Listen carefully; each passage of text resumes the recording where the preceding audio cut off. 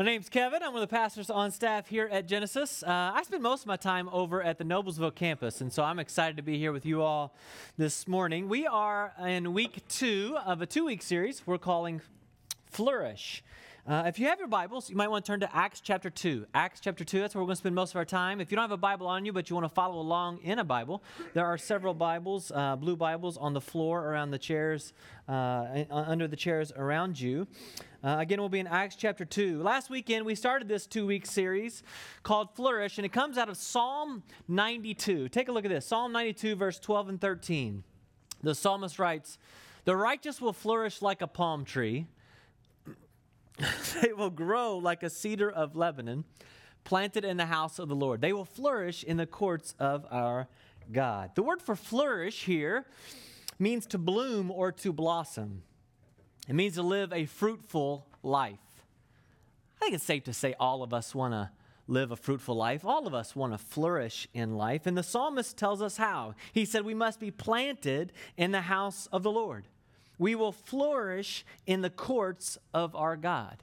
Now, for the Israelites, being in the courts of God meant being in His presence. And so the psalmist is saying, in order to flourish or live a fruitful life, we must be planted in God's presence. Or we must, as Jesus said in John 15, we must learn to abide in Christ. And so last week, Jerry talked about the one thing we must all do. The number one prayer and pursuit of our lives is dwelling in God's presence. We looked at 3 steps that you can take to do that. Number 1, meditate on Scripture. Number 2, pray about everything. And number 3, connect in community. If you missed last week's message, I want to encourage you to go online on our website and check it out. One of the points that Jerry made last week is where I want to pick up today. He said we need to stop simply going to church, and we need to start connecting in community. The truth is, we can often think of church as something we do for an hour or as a place we go to. In fact, we often use the phrase, "I'm going to go to church." And it's really easy to walk in these doors on Sunday morning and then to leave and to think, okay, I went to church. And then we don't think about going to church again until next Sunday. And then next Sunday we'll come to church, right? But church isn't a place you go to. Church is a community of people that you belong to. Church isn't a place you go to. Church is a community of people you belong to. Let's look back again at Psalm 92 at verse 13. I want to draw your attention to the word house. The psalmist writes, planted in the house of the Lord. The word for house means more than just a physical building. It implies a community of people. And the New Testament describes the church as a community of Christ followers. It's the house of God. In fact, Hebrews chapter 3, verse 6, the Hebrews writer says this, "But Christ is faithful as the Son over God's house, and we are His house." Who is God's house? We are, the people. We are His house. The individuals and couples and families that make up this community called Genesis Church. We are the church. And so the church isn't just a place you go to. The church is a community of people you belong to. And I think this concept was a little easier for the early church in the book of Acts to grasp.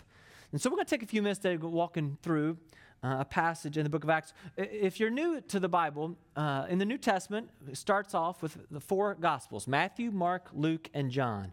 And those 4 Gospels tell the life and the ministry of Jesus. At the end of the Gospels, Jesus is crucified. He's buried, and then he's raised to life. Then he appears to his disciples and he gives them some further instruction. And in Acts chapter 1, Jesus ascends into heaven. And Acts chapter 2 gives us the story of the beginning of the church. And in Acts 2:42, we get a summary of what the early church prioritized, what they gave their attention to. Follow along here. Acts 2:42, it says, "The early church devoted themselves to the apostles' teaching and to fellowship and to the breaking of bread and to prayer." So we're told there were 4 specific things. Teaching, fellowship, breaking of bread, which was communion, which is remembering that Jesus died on the cross to pay for our sins.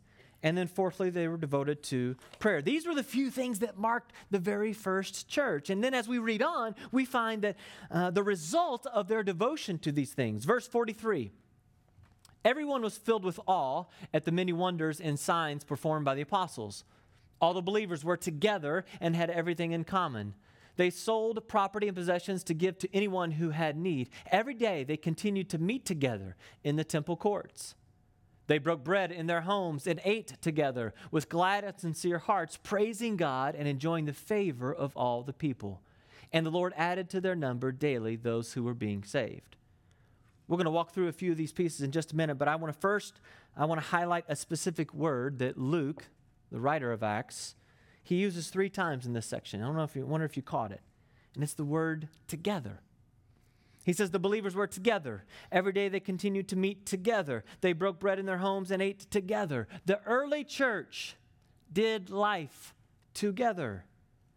They were a community of people that belonged to one another. They were a family on mission together. And it was their togetherness that led to their flourishing. This is what we long for here at Genesis Church. God longs for us to be a family on mission together. Our togetherness as a church family will lead to our flourishing, both as individuals and couples and families and corporately as a body. But in order to see that kind of togetherness happen here at Genesis, we may need to make some changes in the way we view and approach church. So here's what I'm going to do. Let's do this. We're going to take this description here in Acts 2 of the early church, and we're going to compare it and contrast it with some very familiar images from today's world that capture how many of us may think of church sometimes.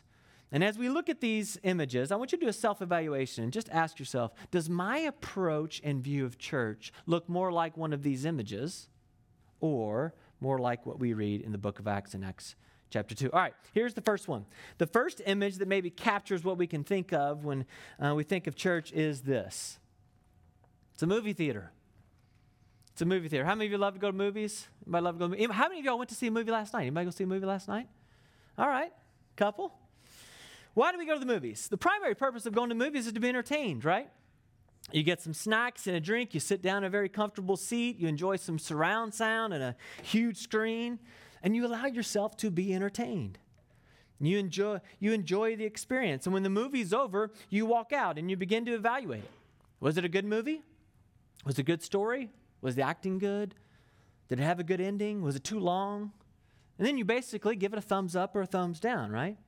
And that's the natural response we should have, an appropriate response to entertainment. But I want you to think about how we sometimes view and approach church. Because if we're not careful, this movie theater mentality can creep into this room every Sunday. And we can mistakenly think of ourselves as the audience, and we've come here to be entertained. As we walk out, we evaluate it, right? How was the music? Was it too loud? Was the sermon too long or too preachy or too boring? Was it too watered down? Did it satisfy me? Did I get anything from it? Would I give it a thumbs up or a thumbs down? After the service was over, someone came up to me and said, "Hey, Kevin, thumbs up, great message." Let's be reminded this morning, the church is not a movie theater. Myself, Jerry, Steve, the teaching team, Joel, Michael, the worship team, we are not entertainers, and you are not the audience. In fact, the Bible tells us that God is our audience. And we come to worship and celebrate Him. And believe it or not, the Bible says that God evaluates us. And He evaluates the quality of our worship and the quality of our teaching. Isaiah 29:13, God says, "They honor me with their lips, but their hearts are far from me."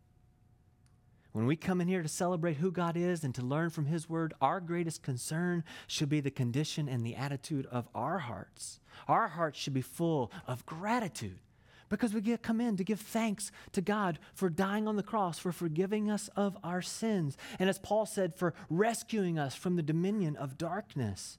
Our hearts should be humble and teachable because we desperately need to hear from God in the teaching of His word. Our hearts should be full of joy and hope because we know the brokenness and the suffering that we experience in this life is only temporary, and we are anxiously awaiting the return of our Lord and Savior Jesus. And so when we gather here on Sunday, we gather to celebrate God, to celebrate his love and his grace, to give him thanks and praise. We gather to listen and obey God. We gather here not to be entertained. We gather to worship God. That's why we gather every Sunday. But I wonder, sometimes, is that what you have in mind when you approach church? I know for me it's a challenge, especially as a pastor. It's so easy to sit in the service and to think about ways we can make the service better, or listen to the message and think, maybe we should have said this or say that or include that passage. It's a challenge even for us, I know, as pastors, just to stay focused on why we come here every Sunday. We come not to be entertained. We come to worship the Lord. So let's not make that mistake. We only have one audience, and that's him. All right, there's another image I think we could use to describe how we sometimes think of church, and that's this one. The image of a store. Shopko. I've never heard of Shopko. I don't know who. Does anybody know where Shopko is? Oh, we got somebody in the first service too. Yeah. I don't know where Shopko is, but Shopko is apparently stored. The point is this: on any given week, I bet most of us spend time walking up and down the aisles of some kind of store, right? And what do we do at a store? We shop. We have a list of things we need and the things we want, and if we don't find it at one store, then we'll just go to a different one. I know our family goes to 3 basic stores every week. We go to Trader Joe's, the grocery, go to Costco and Target, and if one of those 3 stores don't have it, then we go to the dreaded Walmart. Sometimes when we think about church, the store mentality can creep in, right? I mean, what do we say if we're looking for a new church? We're church shopping, right?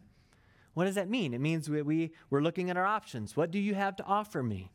Maybe we've even got a list of things that we want and things that we need in a church. And if I can't get everything I want on my list here, then I'm off to the next place to see if they can meet my needs.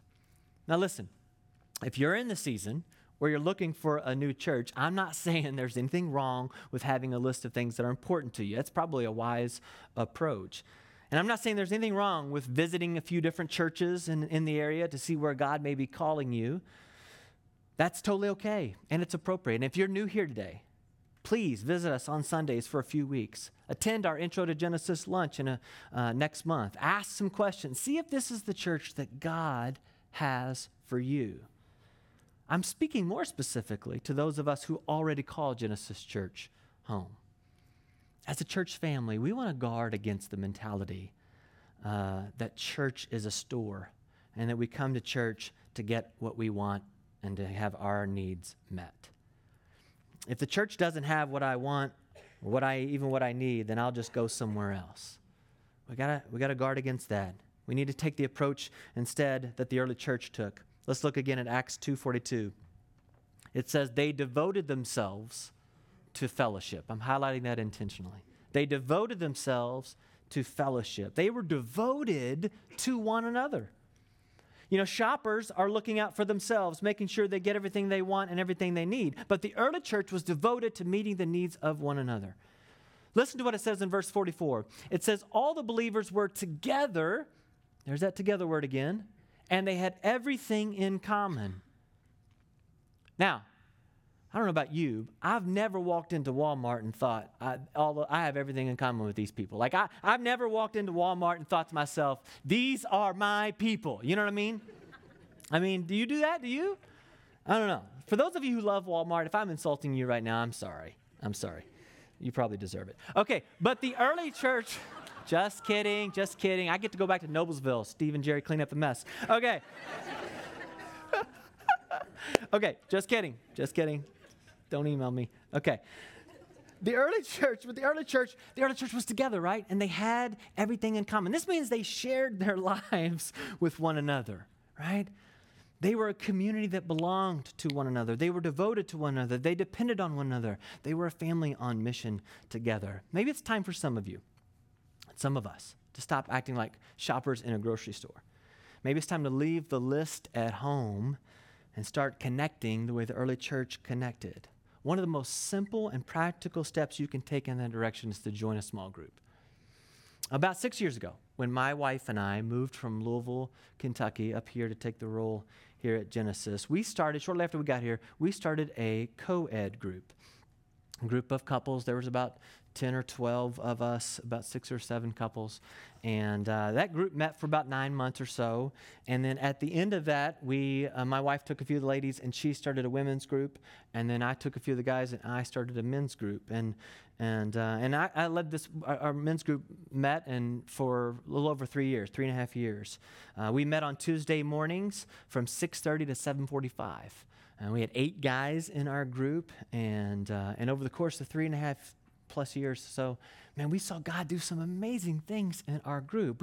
We developed really good friendships with each other. We shared our hearts with each other. We shared our struggles that we were going through. We opened up God's Word and studied God's Word together. We prayed with each other and for each other. We challenged and encouraged each other. We helped each other grow in our relationship with God. We helped each other grow as husbands and fathers. I asked a couple of the guys to give me a summary of what our men's group did for them, and here's what they texted me. First guy said this. He said, "Our men's group has provided me with a handful of guys who know," in all caps, "who know me. They challenge me, encourage me, pray for me, study God's Word with me, and are men I can turn to in any season of life. These men know my faults and my failures and love me anyway instead of judging or condemning me. And I've had the opportunity to pray for them, to listen, to serve, and to love them where they are at. We are raw, vulnerable, and open. If you're not in a group, you're missing out," he says. This is the second guy who says this. He says, "Being with a group of men who love the Lord has been life-giving to me for countless reasons. I've been challenged by them, encouraged by them, and given a place to vent without," and he puts in paragraph, in parentheses, "too much judgment." We do judge and ridicule each other a little bit. He says, "I love the guys in my group. If you're not in a group, get in one." Do you hear that? We were together. We were devoted to one another. Shared life with each other. We walked alongside each other. One of our guys went through a difficult season at work. It was about an 18-month season. We were able to walk alongside him, listen to him, and encourage him and pray for him. One of our guys went through a challenging season in his marriage. One of our guys had his very first child, a baby girl, and she had some serious complications and was in the NICU for the first 2 weeks of her life. And we were able to walk with him through that. And personally, as much as I love my role as a pastor on staff at this church, outside of my family, nothing has been more life-giving for me in the last 6 years than my men's group. And those guys, they've become my closest friends. And now, a few of those guys left and went and started their own men's groups. And we had 8 guys who were flourishing in one men's group. Today, we have over 22 men who are flourishing in 3 different men's groups. Here's the point. God longs for us to flourish as Christ followers, and one of the primary ways he wants to do that for us is to provide a few close relationships for us. In fact, I'll go so far to say this. If you're not currently connecting with a few other Christ followers, I want you to know this truth. Your Heavenly Father wants to help you connect with 2 or 3 people in a way that helps you flourish. Your Heavenly Father wants to help you connect with at least 2 or 3 other Christ followers in a way that will help you flourish in your relationship with God and in your life. So let me ask, who are the 2 or 3 people who know your story? Who are the 2 or 3 people that know what you're struggling with? The 2 or 3 people who you share what God's doing in your life with? Who are the 2 or 3 people that you're praying with and praying for? Who are the 2 or 3 people that you're confessing sin to? Who are the 2 or 3 people that you're encouraging and who's encouraging you? Your Heavenly Father wants to provide you with these people. He wants to help you connect in a way that will help you flourish. And so if you're not involved in a group, please join one. We have over 300 people involved in some kind of group across both of our campuses here in Noblesville.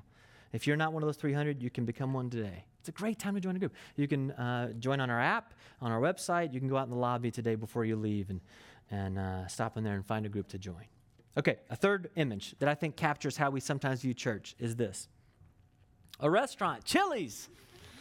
Now, I know I just shot myself in the foot because it's 11:15. You're all starting to get hungry. You're already thinking about lunch plans. You're probably thinking, this sermon is boring. I'm ready for lunch.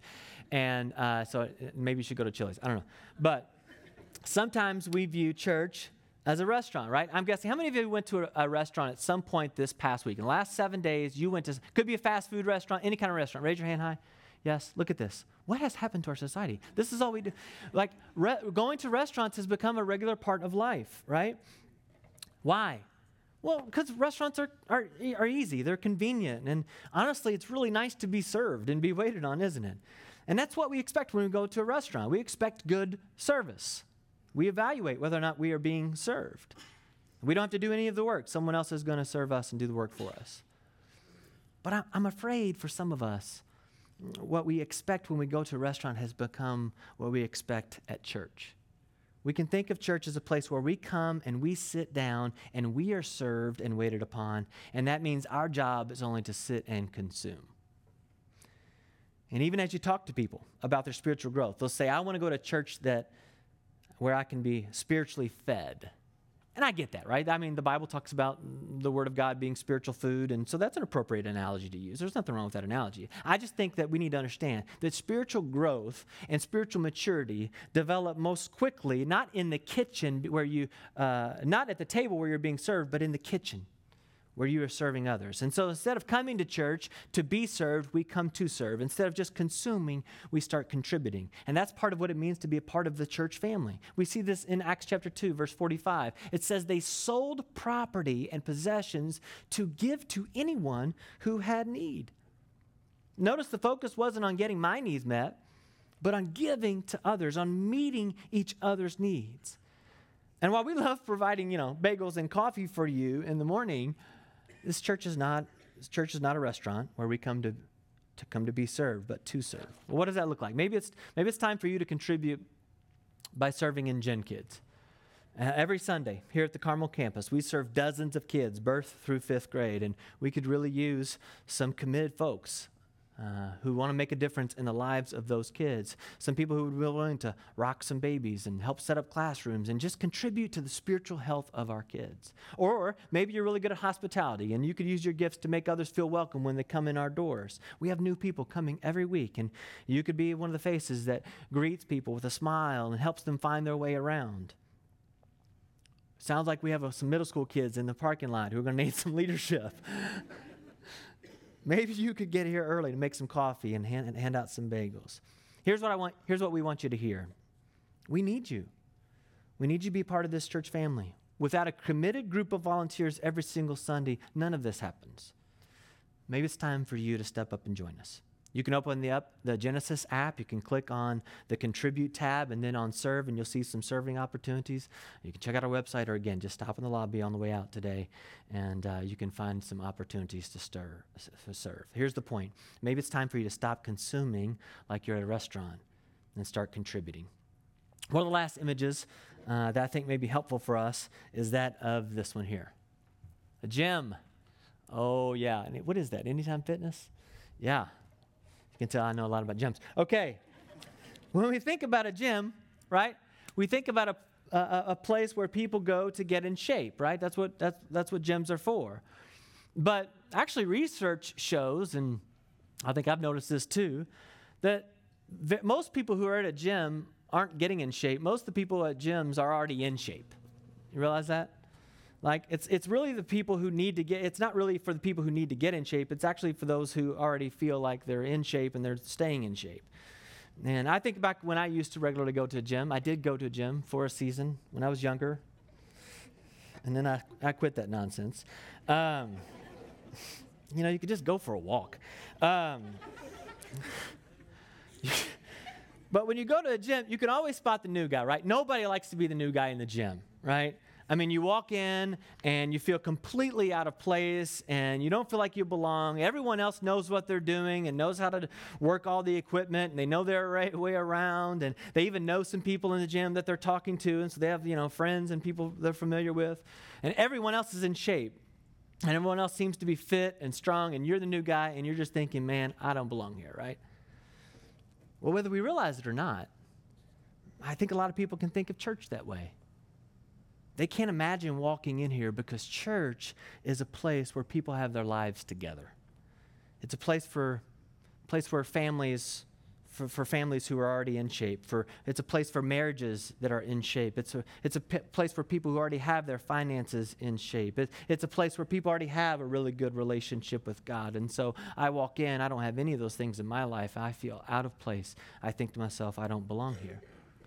But that's not what we want, is it? That's not what God wants. The church should be a place where anyone can come and know they are wanted and they are welcome, and you don't have to be in shape to belong. And you don't have to have the perfect relationship with God. I love what we read about the early church in Acts chapter 2, verse 47.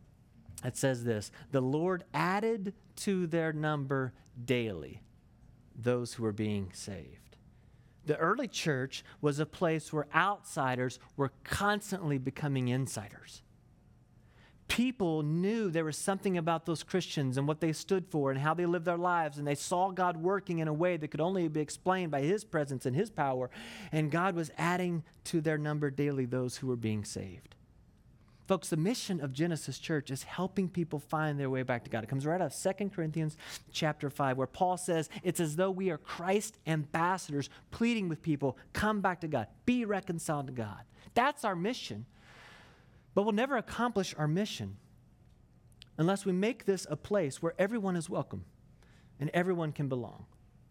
We want to help everyone discover God's forgiveness and His purpose for their life. And so the church is not a movie theater. It's not a shopping center. It's not a restaurant or a gym. The church is to be a family on mission together. It was back on October 12th, a Kenyan marathon runner attempted to become the very first human in history to run 26.2 miles, a full marathon, in under 2 hours. No one had ever done it before. His name is Kipchoge. And Kipchoge actually accomplished the feat. He did it in 1 hour, 59 minutes, and 40 seconds. He did it with 20 seconds to spare. It's an unbelievable feat, never been done before. He's obviously gotten a lot of attention and praise. But he didn't actually run the race alone. Kipchoge had a team of 40 other runners who ran with him and helped him. They were pace setters, and then throughout the race, they took turns running in a V formation in front of Kipchoge to reduce the drag from the wind. He could have never accomplished the race without their help. You and I were never meant to run this race alone. God wants to provide us with a few Christ followers who will run this race with us and help us flourish and live fruitful lives. Let's pray. Father, I am so thankful for your Son, Jesus Christ. I'm so thankful that your word says in Romans 5:8 that you demonstrated your love for us in this, that while we were still sinners, Christ died for us. Thank you for the forgiveness of sins we have in Christ. And I'm so thankful that not only did you give us Jesus, but you gave us the church. I'm thankful for Genesis Church. I'm thankful for what you're doing in this church family. This is your church. And we want to be a church family who lives on mission together. We want to come in every week to worship you, not to be entertained. We want to come in to connect in community. We want to develop relationships in this church family. We want to seek to serve, not to be served, and to contribute. And we want to be a place where everyone feels welcome and everyone feels like they belong here. Would you help us to do that, Lord? We can't do this without your help, without your grace and your power. Father, help us to become the kind of church that you have planned for us. We pray this in Jesus' name. Amen.